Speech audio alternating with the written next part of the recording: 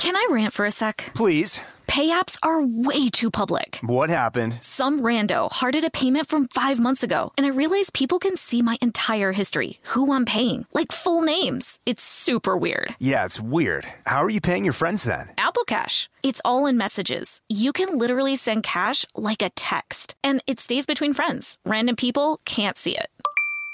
Did you just pay me $1 on Apple Cash? Shh. Services are provided by Green Dot Bank. Member FDIC. Terms apply.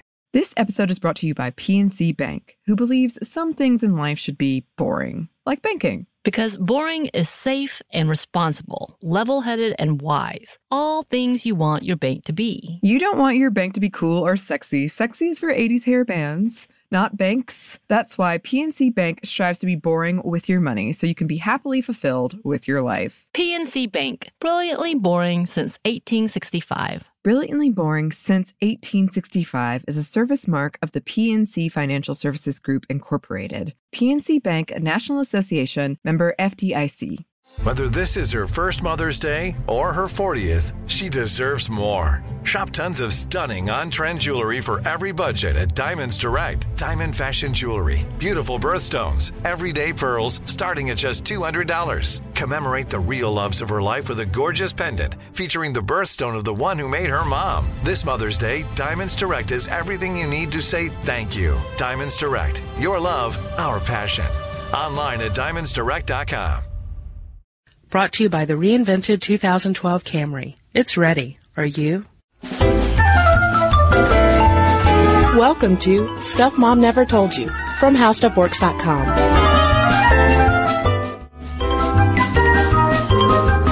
Hello and welcome to the podcast. I'm Kristen. And I'm Carolyn.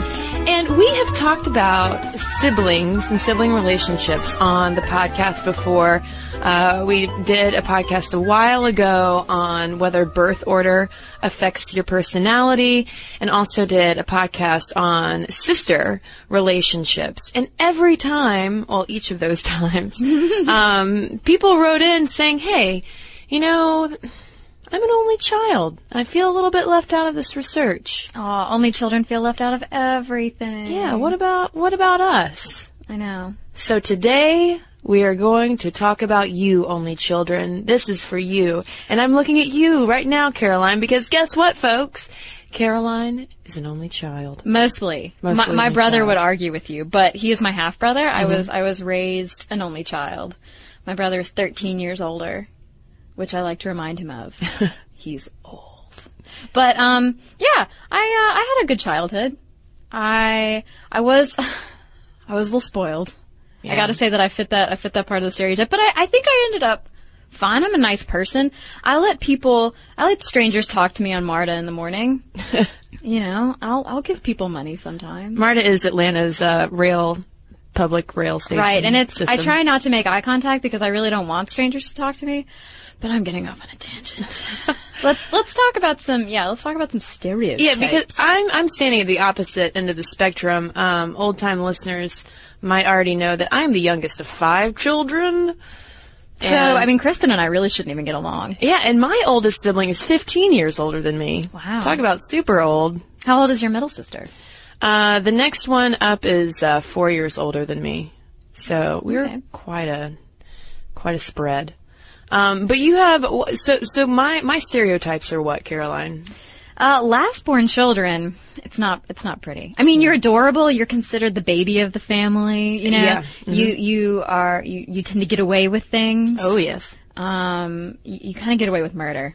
Mm-hmm. Yeah, you're social and outgoing, financially irresponsible, and charming, and let's not forget manipulative. And if you've listened to the Psychopath podcast, oh no, that does not mean that our youngest children are psychopaths. And I'm left-handed. Oh Lord, this is not looking good. Some bad things. Well, you know what? As most of you probably know, the stereotype for only children, not so flattering either. This is coming from psychologist Kevin Lehman, who is the author of the Birth Order book. And he was talking to CBS News about birth order stereotypes. And he writes that only children are firstborns in triplicate. Oh, God. You're even more responsible, and you're even more of a perfectionist. And you usually get along with people older than yourself, But you also tend to be critical, self-centered, unnecessarily structured. I do like routine. And horribly lonely. That is not true. That's in my notes, lonely in all caps. Lonely. Yeah, well, only children. It's interesting because when I was growing up, the thing that people told my parents most was, yeah, she's so mature for her age. I was a little adult, and that's what a lot of people say about only children. Because you're just hanging out with your parents all the time. Yeah, there was a blogger at the Wall Street Journal, Sarah Schaefer Munoz, who wrote about how she was worried that her 6-year-old only daughter was becoming kind of too much of a little adult because she'd have these fake phone conversations all the time. But she would talk about things that trading stock. Yeah, she had overheard her parents talking about, like, the recession these days, not good. Well, but part of what that leads to is higher verbal scores. Only children tend to have higher verbal scores on tests and everything because they've been surrounded by adults speaking adult language. You do talk pretty good. Thanks. Yeehaw. But it's important to talk about only children these days too, because thanks to the recession, more parents are opting for only child households. Because guess what, folks? Raising a kid, here's breaking news, is not cheap. Yeah. According to the U.S. Department of Agriculture, raising a child in the United States costs around $286,000, and that's not including college. And that's probably an average child. That's probably not like a Veruca Salt type who wants everything and the golden goose. But according to the 2010 Pew Survey of American Motherhood, only 3% of adults said that one child was ideal, whereas 46% said 2 was the ideal number of kids. Okay. But it seems like it's really shooting up there, the amount of people having just one child. Right, even though we might not think that there's still this negative association with having an only child for some reason in our collective psyche, but the number is rising. And since the early 1960s, according to the National Center for Health Statistics, single child families have almost doubled to about 1 in 5. So you are not uncommon. Right. I'm not alone, despite being so alone. But it's interesting that you mentioned, that a very small number of people consider it ideal to have only one child, and that's sort of an idea that persists, and it's all G. Stanley Hall's fault. Yeah. He is known as the father of modern psychology, but my goodness, Dr. Hall did not really like only children. No, he said it was a disease in itself to be an only child. And this comes from an 1896 study that he conducted called Of Peculiar and Exceptional Children, in which he studied these anomalies, which were only children at the time, and he just thought that they were complete and total misfits. Right. Now, granted, we're talking about a study conducted in 1896, might not have the same kind of methodological rigor that a study today, we would hope, would have, but Granville Stanley Hall is really the one who perpetuated that negative stereotype that has only snowballed since then. And psychologist Tony Falbo from UT Austin called Hall a product of his time, and he really was. I mean, I've done a lot of family research, genealogy research, and it was not uncommon to find a branch of the family that had a whole lot of offshoots. I mean, I had some relatives who had 13 kids. I'm like, what do you do with 13 kids? You don't live on a farm. You don't have to milk cows. What are they all doing? How do they fit in the house? But, I mean, it wasn't uncommon. Well, it makes sense because a lot of that preference for larger families goes back to more agrarian times, because children were more seen as resources who could farm the land. And this is a cross-cultural thing that California State University researcher Adrienne Mancias has noted. She studied why that only child stereotype exists, and she says that it exists almost everywhere, and it's because there are more helping hands. If you have land, then you have more people to tend to it. Can I rant for a sec? Please. Pay apps are way too public. What happened? Some rando hearted a payment from 5 months ago, and I realized people can see my entire history, who I'm paying, like full names. It's super weird. Yeah, it's weird. How are you paying your friends then? Apple Cash. It's all in messages. You can literally send cash like a text, and it stays between friends. Random people can't see it. Did you just pay me $1 on Apple Cash? Shh. Services are provided by Green Dot Bank. Member FDIC. Terms apply. Snag a Job is where America goes to hire, with the deepest talent pool in hourly hiring. With access to over 6 million active hourly workers, Snag a Job is the all-in-one solution for hiring high-quality employees who can cover all your needs. On demand, temp to hire, part-time or full-time. You name the position. Warehouse worker, retail associate, grocery store clerk, fitness trainer, baker, stylist, bellhop, podcast producer? Yeah, Snag a Job's got a worker for that. With our easy-to-use platform, you're able to seamlessly post and fill available positions quickly with a dedicated customer support team to provide all the help you need along the way. Kinda nice knowing you have a talent pool like that in your own backyard, right? Snag a Job is the partner you need to keep your business running smoothly. So visit snagajob.com or text SNAG to 242424 to talk to an expert. Snagajob.com, where America goes to hire. Today I'm going to give you some straightforward advice on how to deal with naughty kids. How about instead of timeouts, time-ins? Time for you to start paying some bills. I'm JB Smoove, and that was a full episode of my new podcast, Straightforward, inspired by guaranteed straightforward pricing from AT&T Fiber. Get what you want without the complicated. AT&T Fiber, live like a gigillionaire. Available wherever you get your podcast. Limited availability in select areas. Visit AT&T.com/hypergig for details. Right. Falbo said that Hall's childhood was about the fraternizing and socializing children enjoyed with a large number of brothers, sisters, and cousins, the adventures and explorations in the countryside, and a house filled with kids. Mm-hmm. So, I mean, his is a perspective that I can understand and that I have experienced from someone in my own life. My freshman roommate in college came from a very large family. She was very close with all of her brothers and sisters. Which is great. I mean, more power to you. I mean, it's great to have those really close sibling relationships.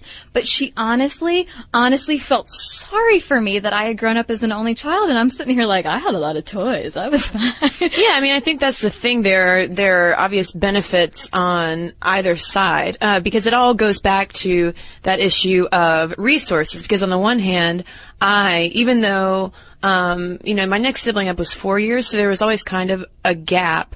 But, I might have had the resources of, having, other kids around to play with if I wanted to. Although at certain ages they were like, Kristen, you're too young. Go play with your dolls alone.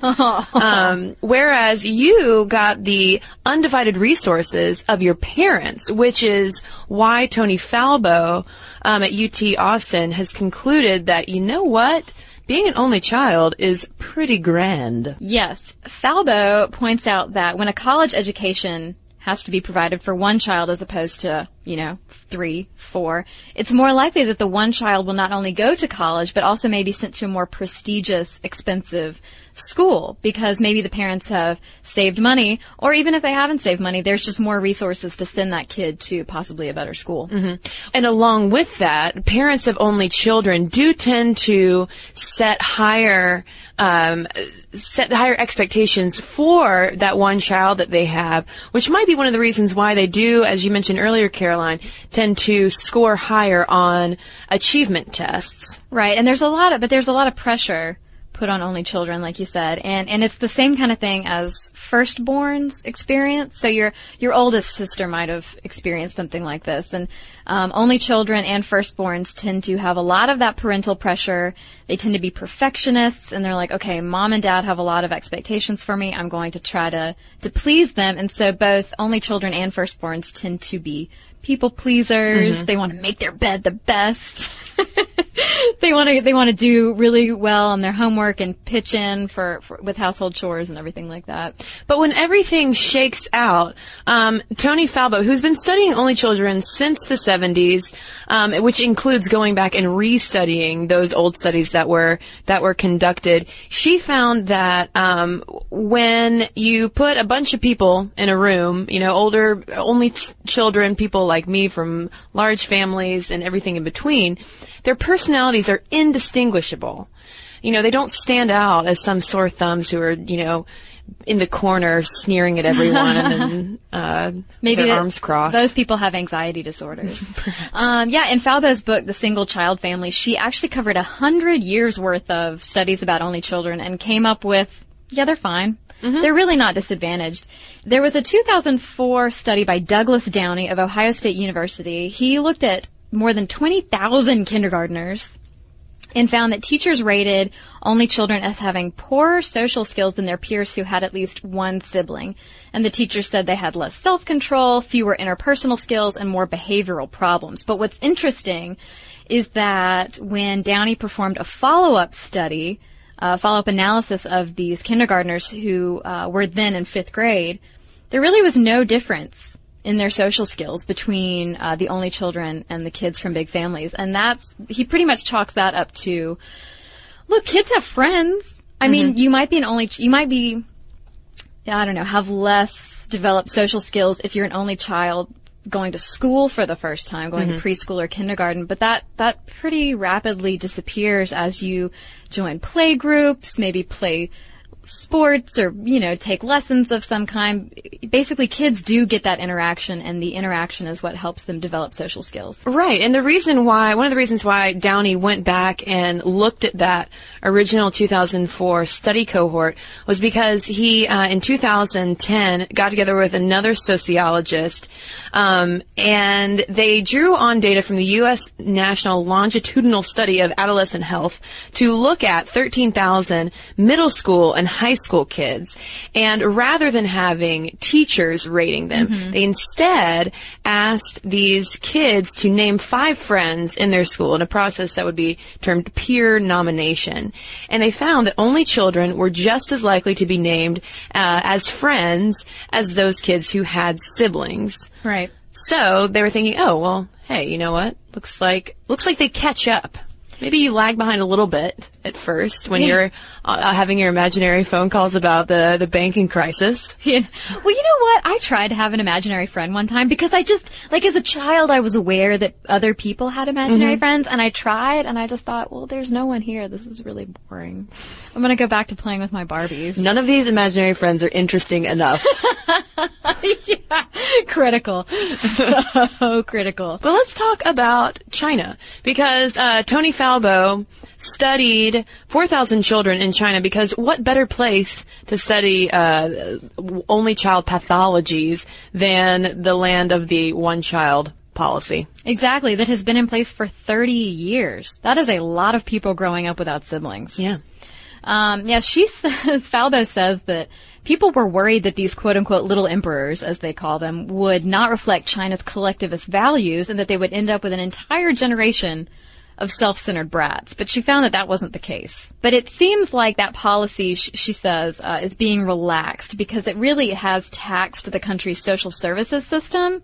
So it seems like more people are going to be able to have more than one child, but it's a question of whether they want to. Yeah, the Beijing Institute interviewed the city's young adult population who were only children, and 52% said that they did want one child, and 25% said, you know what, I don't need kids at all. That's a huge chunk. Yeah. That's a really big chunk of the population that they interviewed that said they didn't want any children, which leads to more worries about the social services system and who is going to care for the aging population. Well, that's the one big impact with only children, especially with the aging baby boomer population, because as your parents age, if you're an only child, I mean, that you are the resource as your parents get older. It's scary. I mean, it's scary to think that. I mean, I'm kind of an exception because I have a half brother who would help me, and I mean, we would help each other.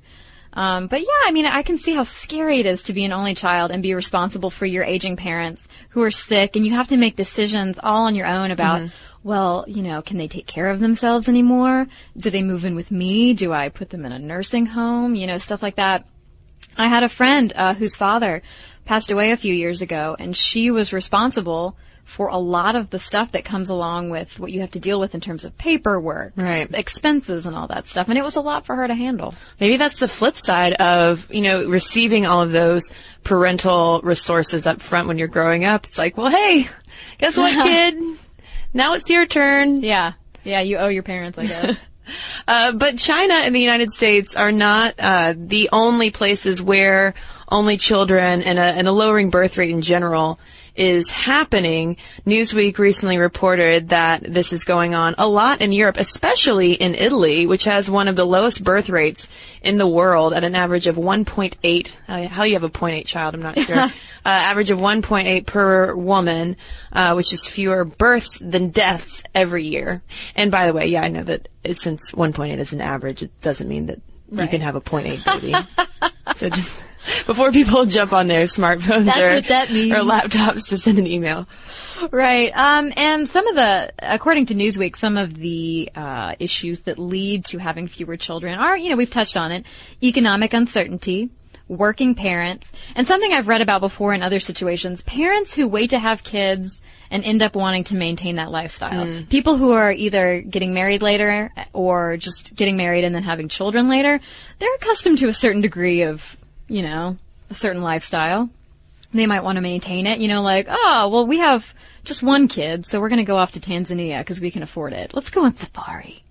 There's also better contraception and migration to urban areas. So if you really have the strong desire to live somewhere super urban, not get a house with a yard, get an apartment instead, you probably don't want to have 7 kids, I guess.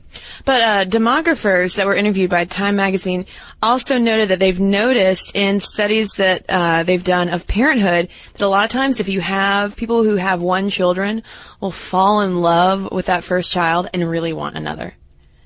And maybe that's where that Pew Research, 2 children as the ideal number kind of comes into play. They just want to keep going? Yeah, you have one, you're like, oh my God, you're the coolest thing in the world. Let's get another one. Right. Well, going back to Falbo, she said that many polls show that lots of families have a second child for no other reason than to prevent the first child from growing up without siblings. So there's a lot of reasons that people have more than one. And a lot of negativity that's imposed on those parents who choose to have only children. Yeah. They feel it seems like a strange guilt for just having one. Yeah, that Time magazine article really talked to a lot of parents who felt guilty. They felt attacked by strangers, and it's none of your business you don't know why people are only having one child. They could have made the decision for whatever reason, or maybe they're just unable to. But there were psychologists back in Freud's day who were encouraging families to adopt a second child, or adopt however many children if they could not conceive a second one, just to emotionally balance the family. Well, and Freud himself also wrote that only children were prone to sexual identity problems. Yeah. So, for a century plus, only children have been battling these negative stereotypes. And maybe the sooner that research from Falbo and others leaks into the mainstream, parents of only children don't have to worry that their children will be selfish, maladjusted, lonely misanthropes. Yeah. It depends on the parents. It depends on what you want, how you grew up. A friend of mine who grew up as an only child wanted 17 kids, but then she had her first one. She's like, that was a tough pregnancy. Yeah. This is an expensive little bundle of joy. Well, I don't know. $286,000. Yeah. You could buy a nice house for that. It's a big chunk of change. And so I think just to sign off and to for a little added proof that, in addition to yourself, Caroline, there are plenty of successful only children out there. How about some notable onlys? Yeah, throw them out. Well, Chelsea Clinton, obviously. Robin Williams. Hey. Tiger Woods. Sarah Michelle Gellar. Maybe Tiger Woods isn't a good example of Tiger Woods. Hey, but successful. Very successful. Yes, athletic prowess. His parents were very involved in his golfing. Sarah Michelle Gellar, because I know there is a legion of Buffy fans listening right now. Alicia Keys, Natalie Portman, Cary Grant, swoon. Elvis, although he was technically born a twin and his twin died, and kind of haunted him. John Updike, Lance Armstrong, and Frank Sinatra. And here's a quote from Natalie Portman about being an only child. She said, "I would have never been an actress if I weren't an only child because my parents would have never let me be the star of the family at the expense of another child."